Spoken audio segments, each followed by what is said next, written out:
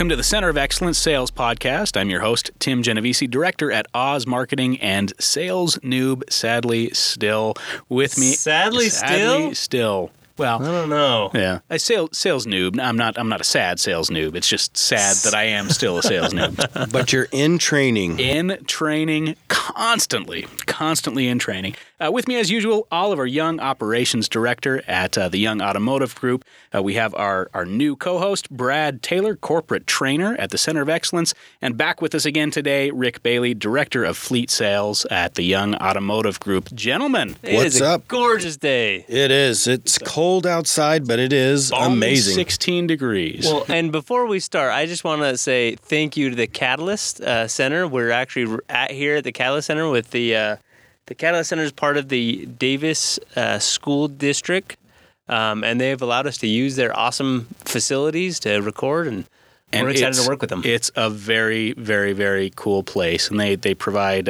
some really great training for the young folks around Davis County, and yeah, it's just a cool place with a lot of great training, and I think that's a halfway decent segue into what we're going to talk about today. Brad. Yeah, for sure. Training, obviously, moving over to the Center of Excellence. When I first started with the Young Automotive Group, I realized immediately that training was part of the culture. I remember walking into the first sales meeting and there was training. After we finished with that, we were doing product knowledge, adding information so that we could best assist our customers. And we were working on our selling skills and training and developing those. And I don't recall exactly who it was early on in my career, but the quote, training is something that we do, not something that we did. And it's always resonated with me. And it's something that I've tried to make my mantra as I've switched over to the COE, because anytime we're in front of salespeople, you have salespeople that maybe it's day one, and you have salespeople that maybe they've been doing it 16 years, Rick, but we can always get better. So, Rick, let me ask you this. What's something that maybe in your life you were interested in, and so you started learning it, practicing it, and just ultimately trained for that? Shoot. Everything's just come natural to me. That was a good one. Nice. Right? No, but, me and my boys, we love hunting. And so we've spent a lot of time training ourselves. And so I would say maybe narrowing that down more to shooting. Mm-hmm. And yeah, we can always get better. And my boys keep getting better than me. And but you can spend a lot of time, whether it's on podcasts or other ways of just training and listening and learning. And there's professionals and there's great people out there that can make you better. And sometimes you've always got to put your time into it. Yeah, absolutely. So even if you're a natural, you can always increase your ability. Absolutely. Oliver, I know you have a lot of passion. What's something that you have identified that you wanted to get better at and you started training? Yeah, so, as a rock climber and as like a mountain man, I got heavy into baking. I've tasted his bread. I've been baking a lot, and it's because it hit me that I need some activity that creates bonding between me and my daughter. And my daughter loved to cook. And so I was like, I'm going to learn how to bake and cook and specifically bake. The reason baking is because it's so much, there's a lot to learn in baking, and you have to really push yourself to learn to bake well. And so that is the area that I had to train in order to really push my skills. But a lot of times people think that you just pull out a recipe and bake, right? But you have to get your hands in a lot of dough to understand how the dough will come out of that oven after you throw it in. And the different ways that you mix it and engage with the dough. And over time, you become better and better. But it requires a lot of active participation. So and you engagement. You weren't a natural like Rick. It actually took some time, some practice. I made cardboard before I made bread. It was pretty Interesting. awful. Yeah, excellent. Maybe it was just a lack of training. Thought I was a natural. And how about you, Tim? Marathon running. I haven't done it in a little while. It's been a few years, but I used to run marathons, and if there's anything that takes training, it's running 26 miles. But didn't you train already? So you're done with that, Yeah, right? yeah, so you can go run a marathon. Right. You've already trained. Yeah. I trained. I've run 3 marathons. I trained for all 3 of them, so I have trained. So today I could totally go out and today I could totally destroy go your out legs. and run a half a mile before I'm winded. So you're saying you were done training? Yeah, done training. Yeah, that brings up such a great point, because we realize with our physical bodies, obviously, when we want to accomplish some kind of physical goal, it's going to take time. We forget that the same thing needs to happen with our mental skill set. We have to be able to put in that time and effort, but it's not do it and you're done. It has to be something you continue to give constant focus to. Yeah, I think sometimes I still miss the shot. I'm sure Oliver still burns the bread, and Tim, he probably still wins every marathon. Every single one of them. You know, athletics is a easy thing to think about when we think of training, because professional athletes train every day at the highest level. They don't just show up for game night. They practice every day. The golfer doesn't just show up to the weekend event and go out there and is immediately successful. All during the week, prior to the event, they're putting in specific intentional training. One thing that kind of came to mind for me is the rule of 10,000. Are you guys familiar with the rule of 10,000? Malcolm Gladwell. Yeah, Malcolm Gladwell. Oliver, tell me, what is it that you've heard of the rule of 10,000? In order to become a professional, at a minimum, you have to put in 10,000 hours of practice and of work and of sweat and blood and tears to be able to get to that starting professional. Yeah. And let me ask you this. I mean, baking bread, when you say... I'm definitely not professional yet. I don't have 10,000 hours, but I got a lot more hours than I did 3 years ago. Yeah, so are you better today than you were? Absolutely. But can you still improve? Probably 7,000 more hours. That's a lot of bread. And a lot of weight gained. Yeah. Because of said bread. Absolutely. So, Rick, 16 years in the business. You think you've put 10,000 hours into honing and training on your craft of being a professional salesman? I think maybe we have put in that many hours at that point, but I think you can flip right back over to the running the marathon, but you can't stop, can you? No, you absolutely can. I actually did a little math. If you trained for 1 hour a day for 5 days a week, it would take you nearly 39 years. Okay, I'm going to change my 10,000 answer. hours. Still not a professional. Or you can change your answer to you were training 3 hours a day and get there. There you go. It's what we do. A part of, talking about this is a lot of times there's a rule of entropy. Have you guys ever heard of the rule of entropy or the law of entropy? It's everything returns to chaos, right? So if you go out and you sharpen a piece of iron, right, and you throw it outside and it sits for 10 years, what's going to happen? It's going to rust and dull. It's going to rust, right? It's going to rust and dull. In life, it's called entropy. Everything eventually decays, right?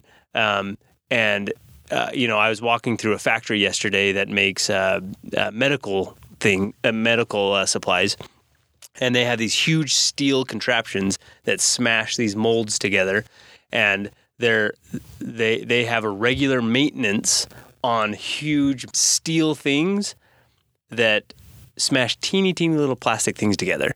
And the reason why they have to do that is because eventually, if they don't keep up on a 6-month maintenance schedule, eventually those tools, even though they're these massive steel structures, will break down.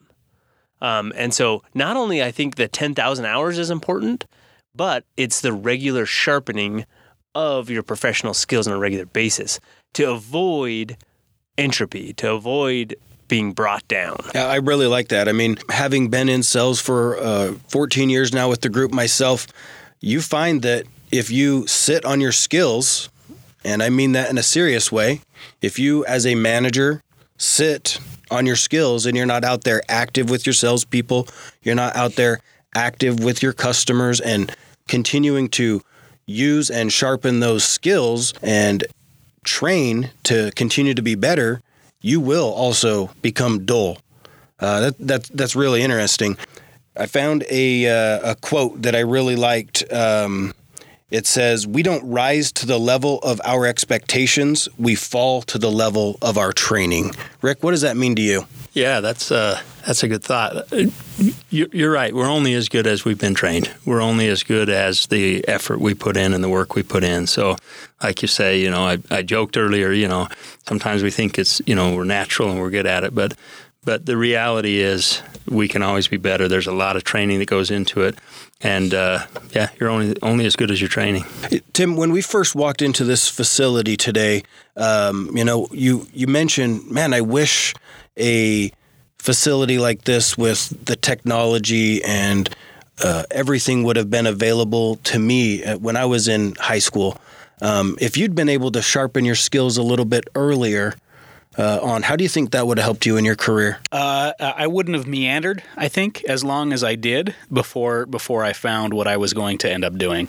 And by that, I mean, it took me a lot of hours just figuring out for myself what my natural talents are. I think if I had the ability to explore that and practice that and train on those kinds of things when I was much younger, I think I would be a lot farther along than I am right now. Now, I love this quote. It's not a quote because I don't have it right off the top of my head, but it was Benjamin Franklin that said, "The greatest learning I've done is the learning I've done by myself."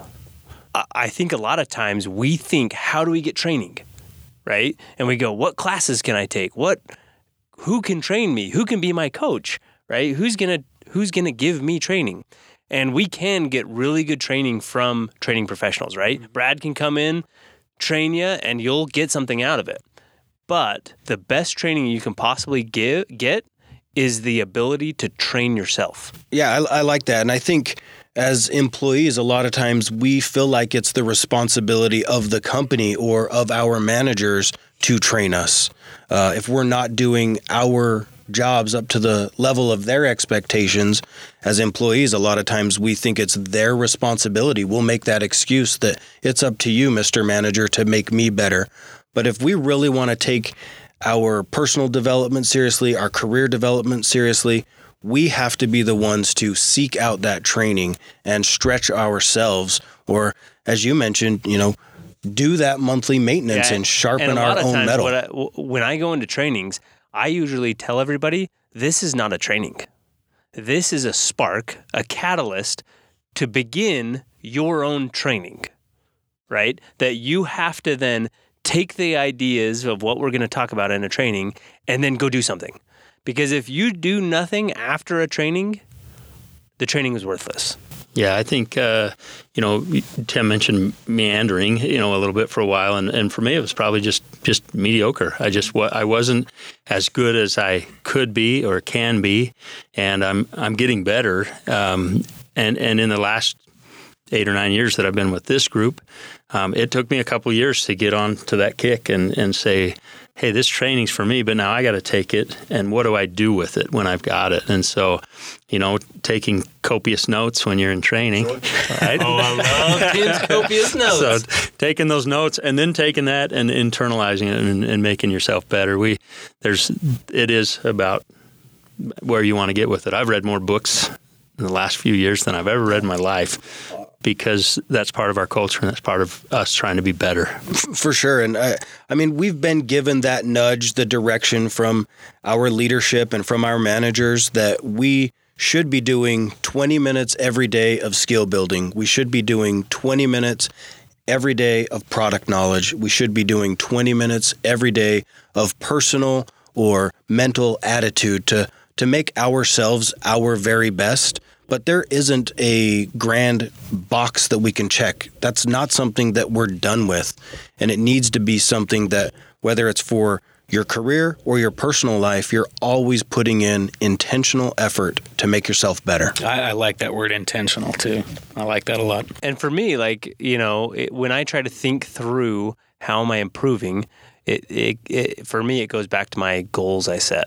When I start the year, I think through, okay, so every year I have a list of books I have to read. And I go, okay, I want to be a better father, so I'm going to read how can I train myself to be a better father?